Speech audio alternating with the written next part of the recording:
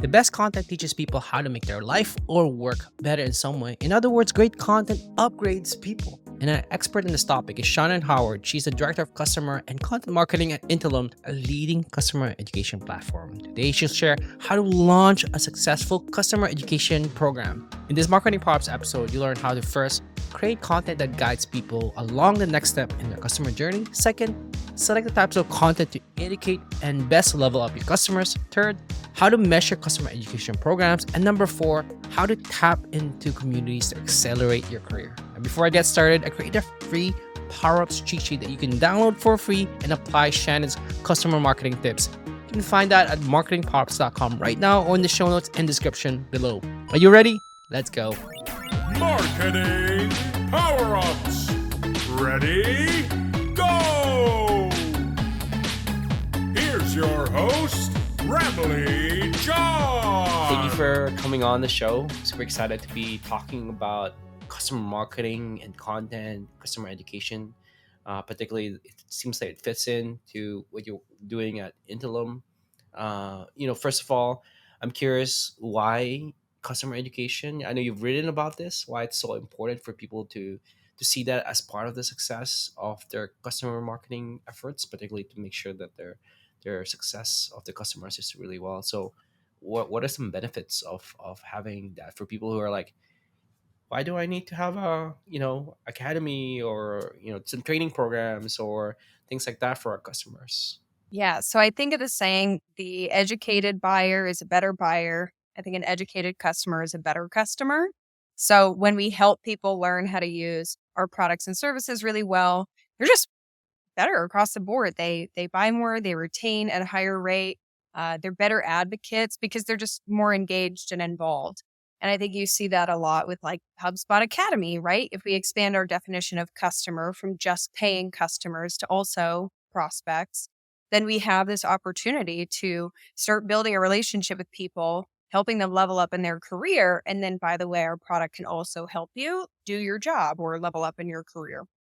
So I see that as very important. But recently, Gainsight, so customer, they kind of defined customer success, acquired a customer education company. And so I see that as a really promising future for customer education that people are thinking more about how do we scale, how we educate, train customers, help them better adopt our platform so they can ultimately be successful. So I think that's the thing is customer education is like customer success at scale in a lot of ways, where often customer success managers are doing onboarding or training one-on-one with people, and customer education is thinking about how do I do that in a more scalable way, especially if you have different levels of accounts where it doesn't make sense for someone to be spending that one-on-one time with a customer training them.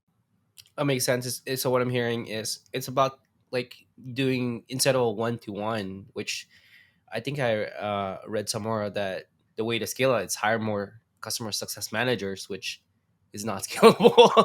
Oh, This is about like a one to many effort. This exactly. education, yeah, it's an efficiency.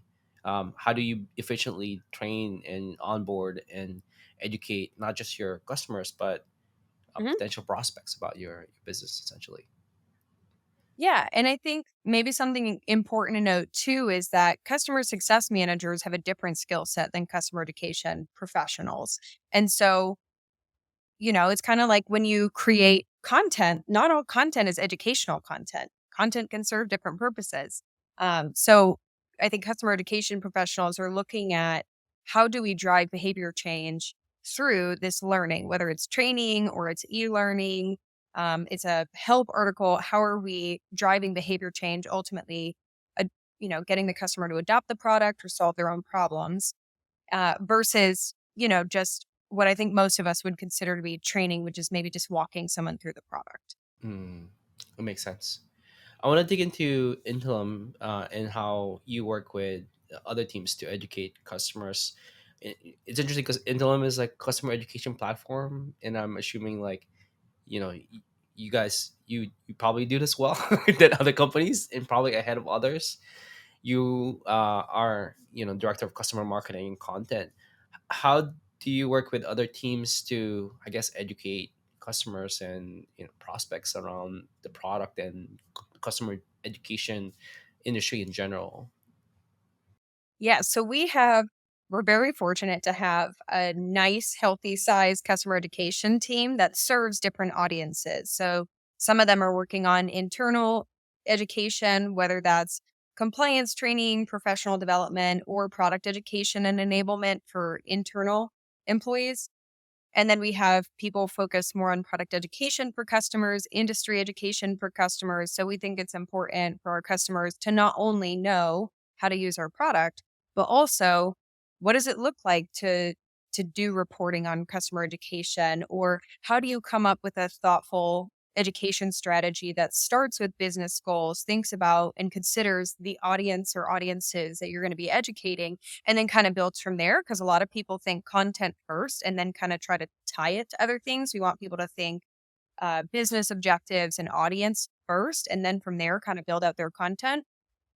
So we have that education team creating content. And then on my side, I'm creating things on the blog. And we were kind of chatting before we started recording, but I love as a content marketer with a, experience in education, I want to make sure that the content I'm producing is useful and relevant and educational in some way. So it may not be as fully fleshed out as a full e-learning course or a live training, but if someone reads this, can they walk away with a better understanding of something? They have an action item that they can take and implement. So that's what I'm thinking, or the perspective that I'm bringing to content.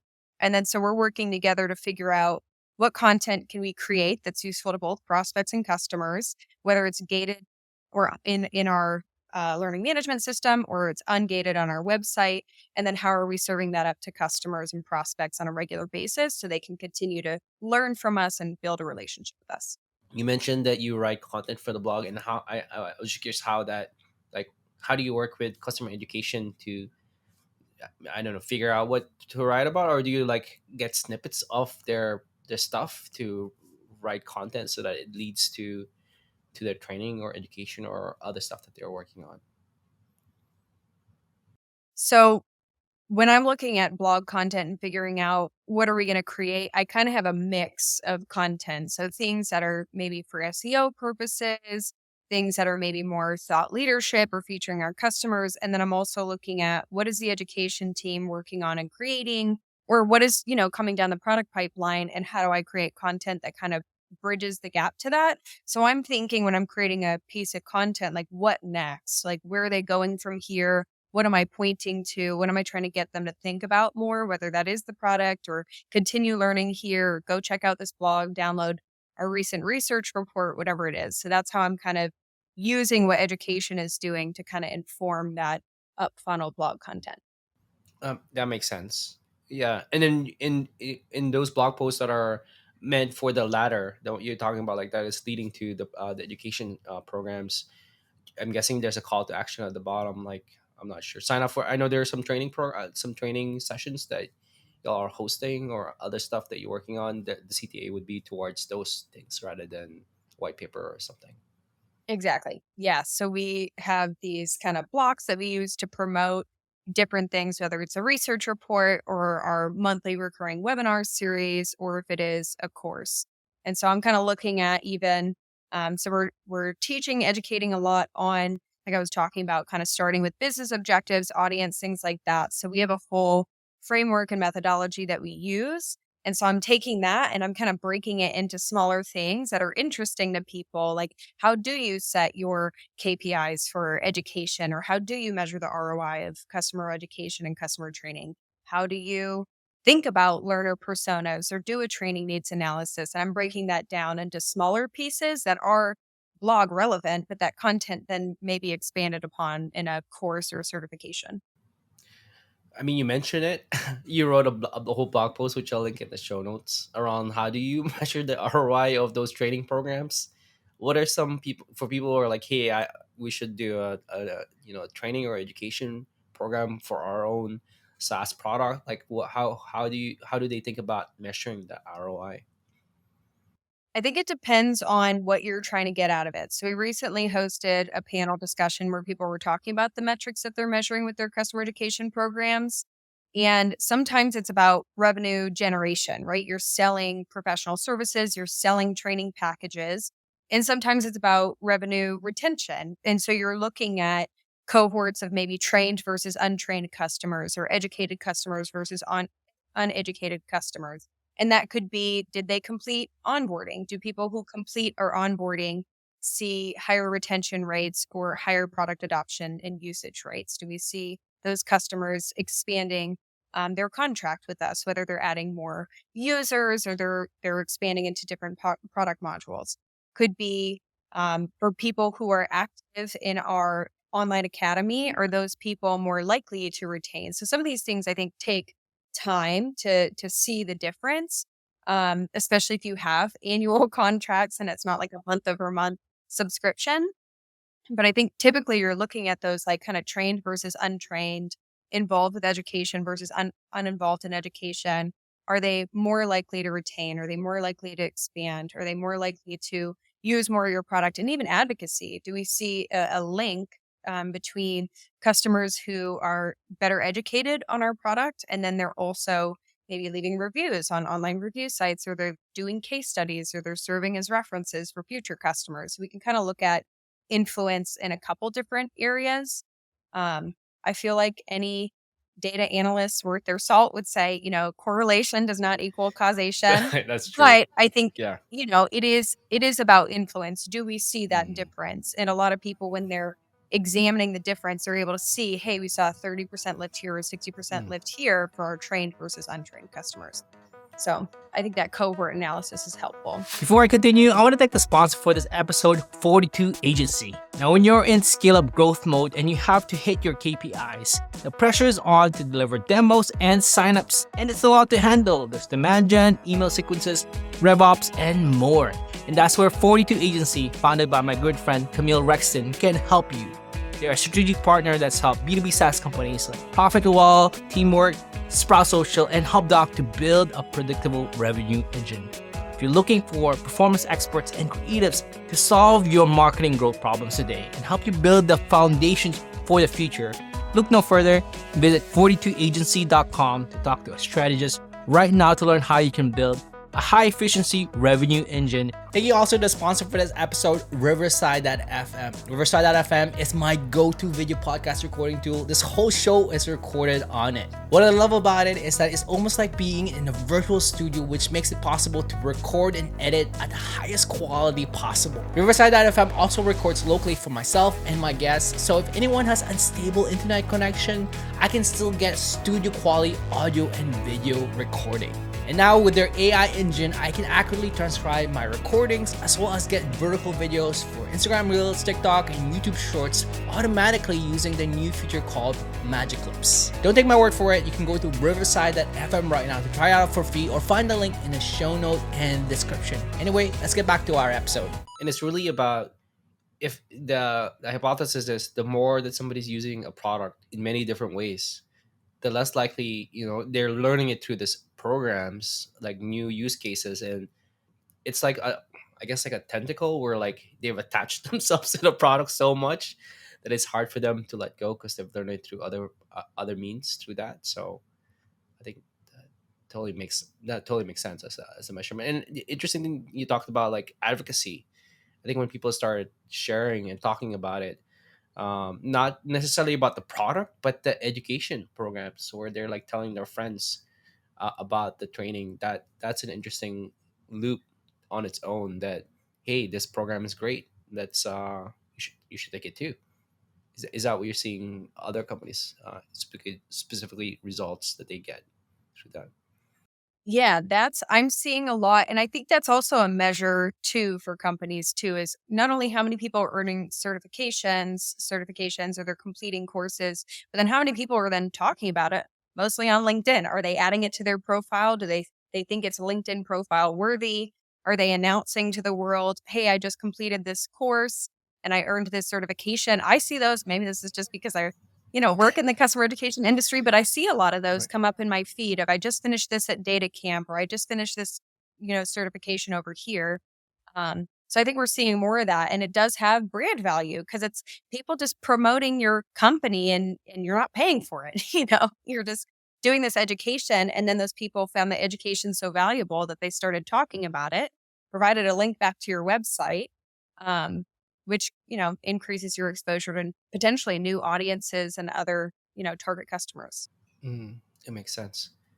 You mentioned something earlier around like on top of the other content you're creating, one of them is around thought leadership.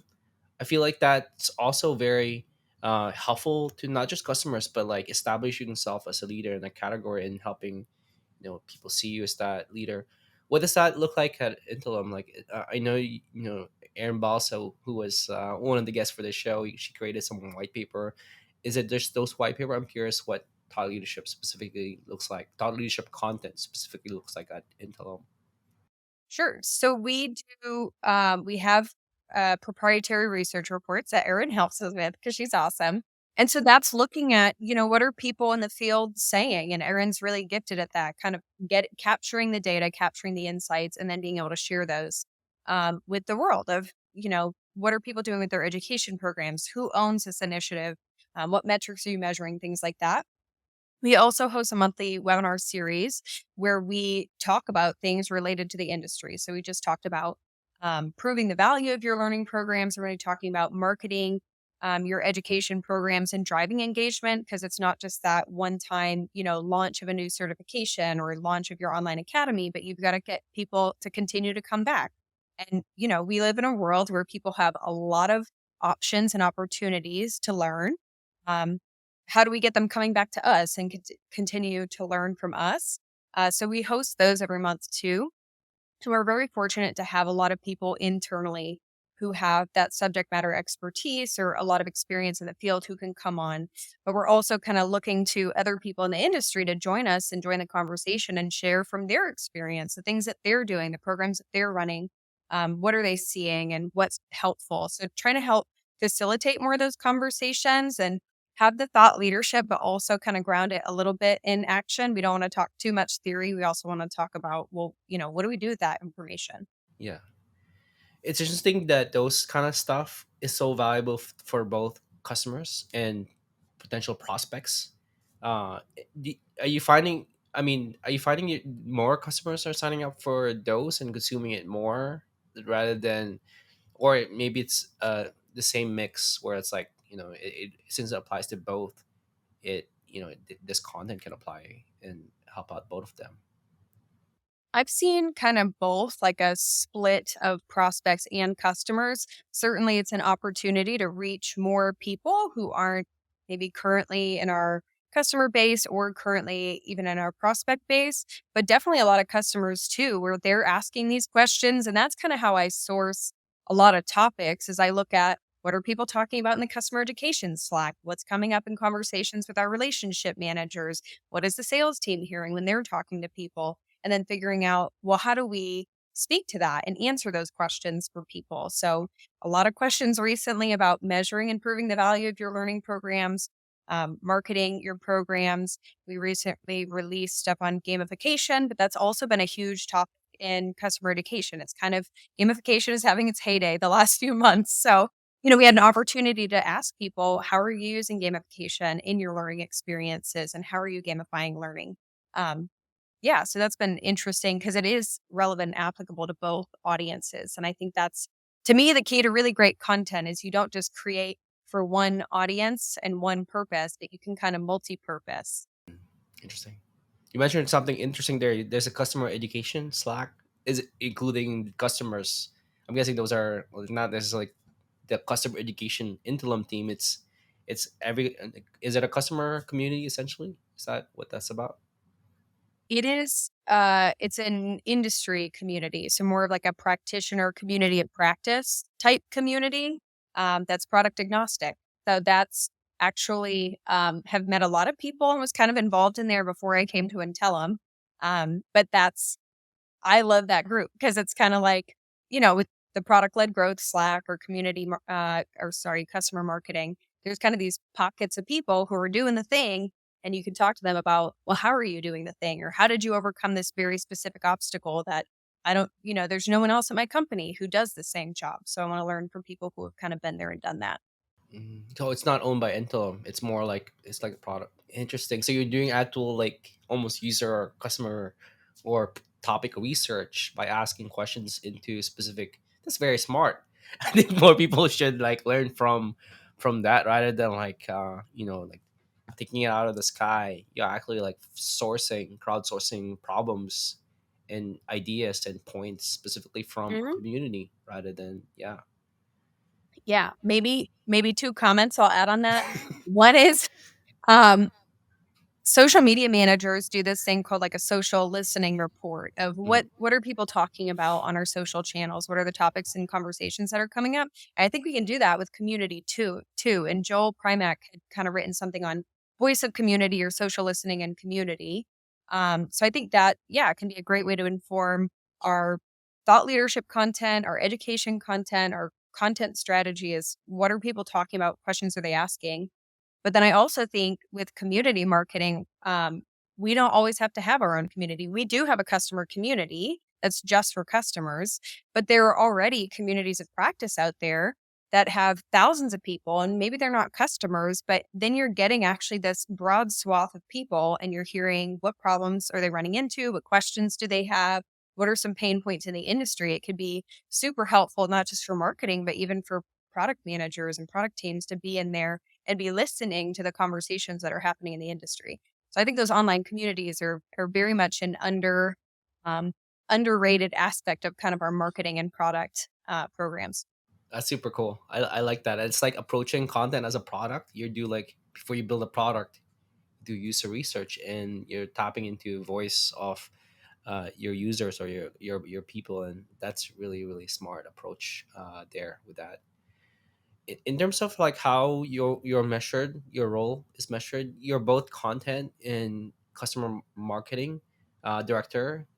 Are you more measured on the content side with like traffic and organic traffic and other things like that and signups for those white papers, or are you do you have also some KPIs for your role around the customer marketing side? I'm curious how you yourself measure your work success.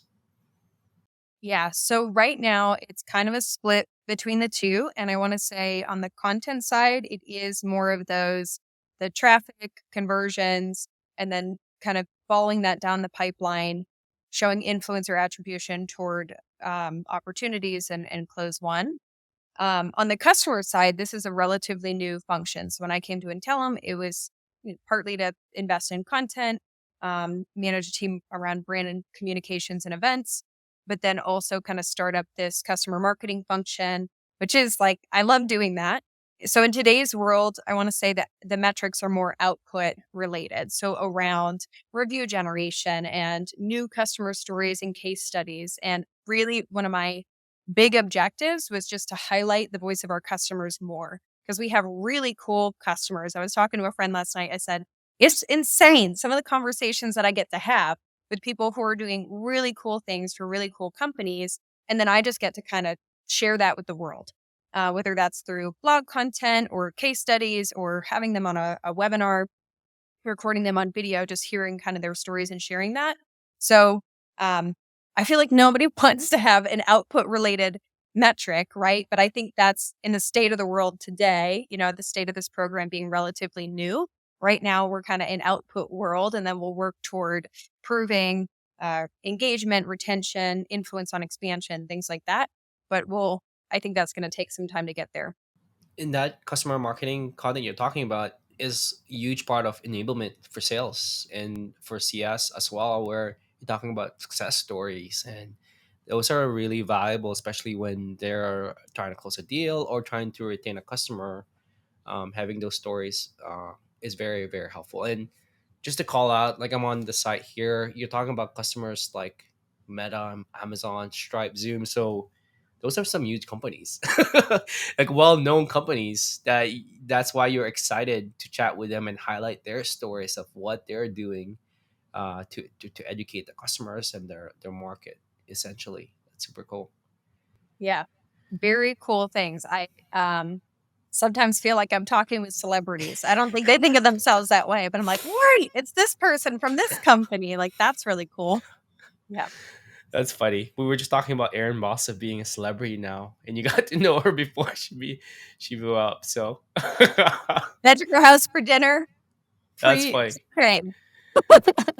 Do you aspire to be a celebrity one day? Not like celebrity like Kim Kardashian, but like like a quote unquote thought leader. I mean, you're a top 100 CMA. I saw that on your LinkedIn. So is that something that you want or aspire, or do you just enjoy the work itself so much that that's not a priority?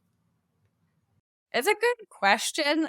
I don't know that I aspire to any level of fame, but I like to help people. And that's, a lot of my involvement in online communities, like with that whole top 100 CMA, it wasn't even because at that point I was posting on LinkedIn a lot. It was because I was in communities and I was hopping on calls and helping people plan out their programs or troubleshoot something or sharing templates and things that I had created for my own programs. And I just kind of strip out company info and say, hey, here's how I approach G2 review campaigns, or here's how I do my quarterly planning, or sharing things like that.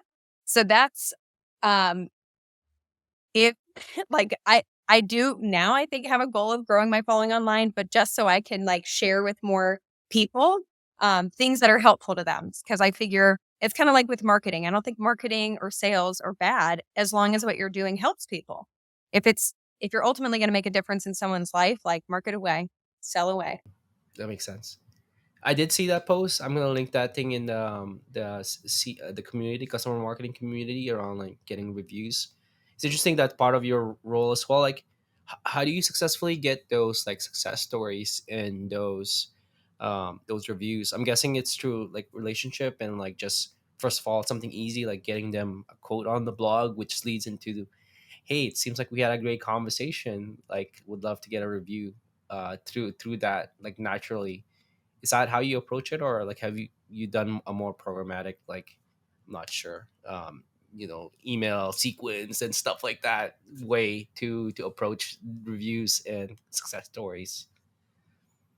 I definitely think right now I'm in the more manual relationship oriented stage of customer marketing, and I don't have problems with that. I think a lot of programs start and should start more manual, more one to one until you figure out what works. So eventually we'll have kind of a full blown advocacy program. But in today's world, account executives and relationship managers will kind of nominate customers that they've been talking to that they think are doing really cool things. Or our executive leadership team has a lot of relationships because some of our customers have been with us. We're a 22-ish year old company, and some of our customers have been with us for 10, 15, 20 years. So some of their original AEs were our co-founders. So they know those accounts really well. And so they'll make an introduction and say, hey, you should talk to so-and-so over here. And then I'll be having a conversation with them where I can figure out, is there a story here or is this a webinar? And as we've done, so earlier this year, we released this video series called The Making of Gusto Academy, which is really cool because they worked with us and a video production company to chronicle their story from start to finish of how they created all this content and launched their online academy, which has been wildly successful. Um, and that when we put that out, customers thought that was so cool. One, because it was really well produced and it was a great story and they learned a lot from it. It wasn't just a case study, it was actually something that they could learn from, take things away. But we had people coming out of the woodwork like, hey, can I speak on an underscore? Can I write a blog with you? Someone reached out to me the other day, said, hey, are you going to be at this conference? They have speaking opportunities. I'd love to work with you on something. And I was like, this is what I live for. Some people have to really, really go after and find those customers. And I'm very fortunate that they are coming out of the woodwork to me right now. That's super cool. That I do appreciate that it's more human approach rather than sometimes like automating things takes away that humanness and that realness to asking a review for things. So that's super cool that it does stay that way for now. I actually want to shift gears and talk about career power ups. Now, I know you've been in marketing now for over a decade. You've had like roles in many places, including Predictive Index, Litmus, and now you're Interim. I'm curious, like, what's a power up or power ups that's helped you get a leg up in your marketing career? All right. So I had two because we had talked about how sometimes people have like a soft skill and then sometimes it's a hard skill. Yeah. So the soft skill one is being involved in communities. And I think this works for me because that is literally like one of my core values. My husband and I have like 3-4 core values in life, and community is one of them. So That's cool. I've always been in online communities, and that's been helpful. Most of my jobs, like the job that I got at Litmus, was from the product-led growth community.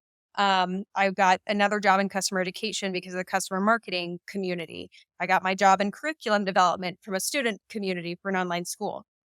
So that worked for me because I just love community. But beyond just being a place where you can get jobs, I think you can learn from people who are doing the thing. Like if I have a question about customer marketing, I go to the customer marketing Slack community and I ask them, hey, who's done this before? Does anybody have an example of this that they can share? How have you navigated around this problem? Because there are people who will just pop in and answer your question much faster than me trying to track it down on the internet or start from scratch. So an old manager of mine, we used to say, if you're starting from scratch, you're doing it wrong. None of us are creating anything like entirely new. We can start from somewhere.